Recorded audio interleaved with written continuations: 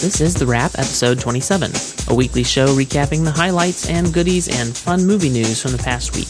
Today is Friday, April 26, 2013, and I'm your host, TJ. So at the beginning of the week, we started out the week with a box office report, as I have been doing lately. On the top of the list coming out of the weekend was Oblivion with 38.1 million domestic, 102 million foreign, making a total of 150.1 million worldwide. So it won the top spot in its first weekend outing, and I was very pleased with Oblivion, and it was certainly the most worthy of the number one spot for last weekend.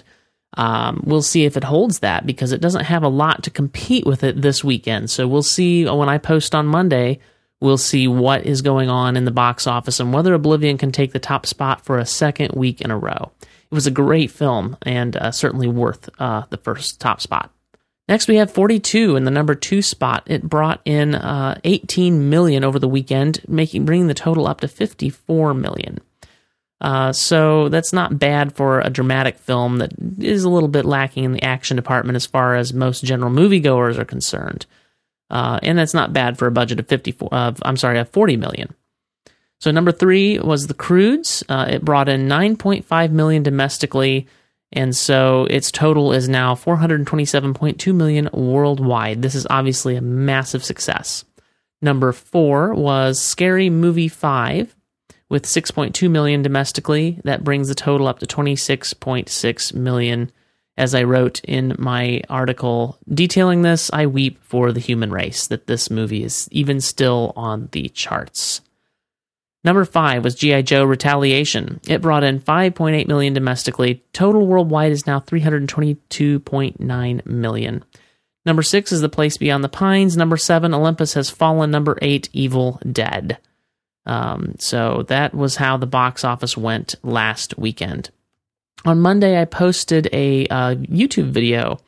M83 performs Oblivion featuring Suzanne Sunfor. I'm not sure if I'm pronouncing that right. I always have trouble pronouncing names, don't I? In any event, this was a great video of the Oblivion title track. Oblivion had a great score, and this video is worth checking out, especially with the vocal performance on this title track. You should definitely check it out. They performed it live on the Jimmy Kimmel Show. So check that out. I'll put that in the show notes. Joe posted an article on Monday, Sucking the Life Out of Oblivion, in which he did a takedown of one of the writers over at RogerEbert.com. I don't know exactly how to pronounce his name. It's a strange name. Ignatiy, Ignati. He had a pretty harsh review of the film Oblivion, but his metaphors and the things he picked up from that film and the things that he took the film down for were indeed strange and odd, and I'm really glad Joe wrote this article taking that film that review of the film down a notch. It's a well-deserved takedown. Joe did a great job of detailing that. Find that article in the show notes. I will just read one statement here that Joe made. First, I'll read the statement that Joe was referring to in the review. Harper lives in a penthouse-like tower with his communications officer, Vika. Vika's eyes are permanently dilated. Like Olivia Wilde's Cora in Tron Legacy, she often resembles a marionette. And then Joe says to that, it was by this statement, not only halfway through Ignati's review, I realized he didn't have anything worth saying about Oblivion. Rather, he'd write something that seemed smart, intellectual. I picture Ignati writing at his desk looking like Donkey Kong wearing a red necktie, metaphorically speaking, of course. And really, I didn't see wooden joint strings hanging from the ceiling or a goofy grin painted on the lead female faces in either Oblivion or Tron Legacy. Ignati has an overactive imagination. He sees what he wants to. Read that full article by Joe and that takedown. I was seriously irritated with the review in question and glad that Joe took that review and chastised it properly. On Tuesday, I posted about the Fantastic Four reboot films due in June.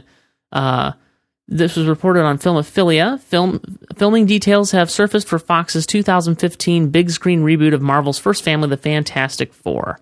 All right, I'm not going to read much more of this, but that franchise had just gotten started. It had 2 movies, and now they're rebooting it with different cast of characters. Now, Joe did point out to me that one reason this might be necessary is because the same guy, Chris Evans, who now plays Captain America in the Marvel Universe, was also playing the Human Torch in Fantastic Four, and that could be a problem, but really, frankly, they should have just left this franchise alone. I was happy with the first film, not as happy with the Silver Surfer, but really just, there are plenty of franchises in play in the Marvel Universe. Let's let this one be. But no, they can't do that. So reboot all the things seems to be the mantra. On Tuesday, I also posted the Thor 2 teaser. As Joe and I discussed on the Movie Bite podcast, which I'll detail in a minute, this is a little bit more than what we used to think of as a teaser. It's not quite a full trailer, but it's definitely worth checking out if you're interested in Thor: The Dark World coming up. I'm interested, and I'm hoping it's a better film than the first Thor film, which I didn't like all that well comparatively to the rest of the Marvel Universe. So I'm really hopeful for this film. This teaser does make it look like it's going to be good, so check that out as well. On Wednesday, we learned about the Avengers 2 teaser being attached to Iron Man 3, at least in India, as Yahoo India reports. It's true that the teaser of Avengers 2 is being attached to Iron Man 3. It is a double attraction for the fans of superhero films because they will get to see what the Avengers 2 has in store along with the action-packed Iron Man 3, said a source. So for some reason, also, it should be noted that India is getting this film 1 week before we do here in the States, and I hope this is not something only India is getting as well as in terms of the Avengers 2 teaser, but we will see. I really don't see how this early in the process there could be an Avengers 2 teaser because no photography has taken place on this film yet, so far as I know. On Wednesday, I posted my review of Oblivion. I gave it 4 of 5 stars. And I do highly recommend it. You should check out my review where I detailed my thoughts of this film. I was very pleased in general with the way the story unfolded, the pacing of the film, the special effects. It had a great soundtrack and only a couple of minor flaws that ultimately brought it down from 5 stars. Obviously, 5 stars would be, to me, a perfect film. This was only 4 of 5, but all in all, definitely worth seeing in the theater. Netflix is now bigger than HBO, as reported by Angie Han on /Film. This is a little bit crazy as far as I'm concerned, that Netflix would be bigger than HBO. This is the change we're seeing in the industry. Studios need to get with the program and realize Netflix is the up-and-coming thing, at least the distribution model that Netflix has. This is the way it should go. So I'm very excited about this and excited to see where this leads. Netflix being bigger than HBO, that just sort of blows my mind. Thursday, I posted a couple of video messages from John Harrison of Star Trek Into Darkness. This is some of that viral marketing that is going on these days, and it's pretty good stuff. The first is a message from John Harrison kind of detailing Captain Kirk and his weaknesses, and the second one is detailing Spock's weaknesses and how he's going to drive them both over the edge. Pretty good stuff, and Star Trek Into Darkness marketing campaign is definitely moving on up through the ranks, so be sure to check that out. The Movie Bite podcast, we recorded Wednesday night live, and we had a couple of listeners interacting with us in the chat room. I had a new toy to play with, my new mixer with the ability to pipe in sounds straight from my laptop into that mixer. I had a lot of fun with that. But we also reviewed Oblivion, Joe and I, together, and we both liked the film quite a bit. So be sure to check out that podcast, episode 41. We called it Everybody is Taller Than He Is, and as soon as you listen, you will know why we titled it that. And Thursday also brought news of a Regal Cinemark Disney dispute where Disney was demanding higher percentage of the ticket sales for Iron Man 3, and as a consequence, Regal and Cinemark have decided not to display Iron Man 3 in their theaters, which was quickly resolved, as I reported today. An update to the Deadline article is what I posted, and they have resolved the issue. Disney has backed down, and now they're going to still be showing Iron Man 3 in the theaters. As I said in my article on Thursday, I was sure this would blow over, but it seems a little bit crazy because on the one hand, we know the theaters, the theaters' percentage of ticket sales is pretty low. And that's why they gouge on the popcorn and the drinks and other stuff. On the other hand, the theater's profits are basically driven by the food and drinks. So if they don't play along, and if Disney doesn't play along, everyone loses. So including you, the viewer, who won't get to see it at your favorite theater, etc. So obviously, I'm glad they worked this out. I really didn't think there was a chance that they wouldn't work it out. Too many people stood to lose too much from a deal going down like that.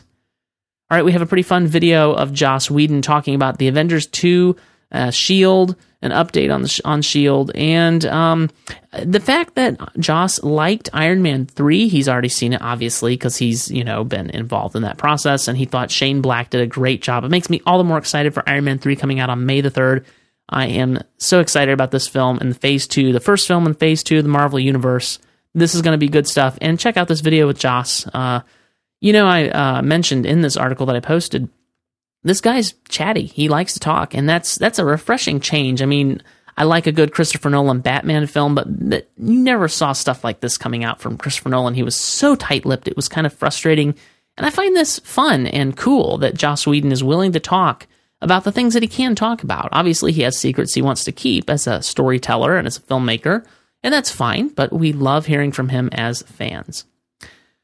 So speaking of Iron Man, Gwyneth Paltrow thinks that Iron Man 3 is going to be the last one. That's not a fun news. In an interview with Geek Nation, Gwyneth Paltrow made us all cry tears of grief and rage when she said, "I don't think there's going to be an Iron Man 4. I think we're done with Iron Man."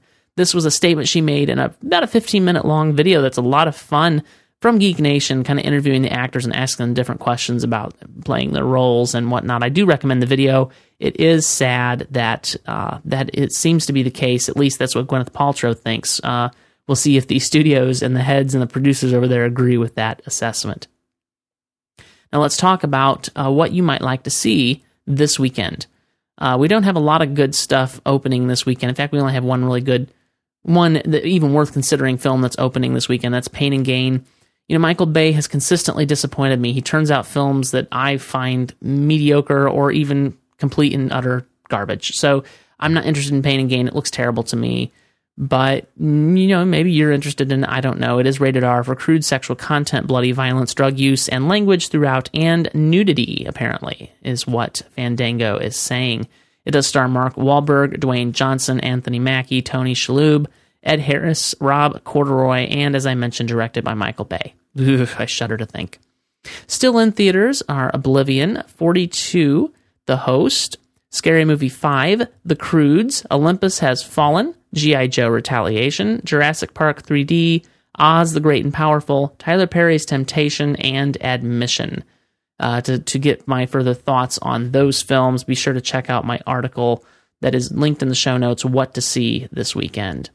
And that's all we've got for you this week. You can find the links for all this cool stuff in the show notes at moviebite.com/thewrap/27. You can also follow us on Twitter to stay up to date at MovieBite, or keep up with us on Facebook at facebook.com/MovieBite. And obviously, visit the site every weekday. We do update it every weekday. We keep you up to date. MovieBite.com. And if you want to follow me on Twitter, I am at TJDraperPro. You can also follow me on Facebook, facebook.com/TJDraper. That's where you can keep up with me. And that's all. Thanks for listening. I hope you have a great weekend.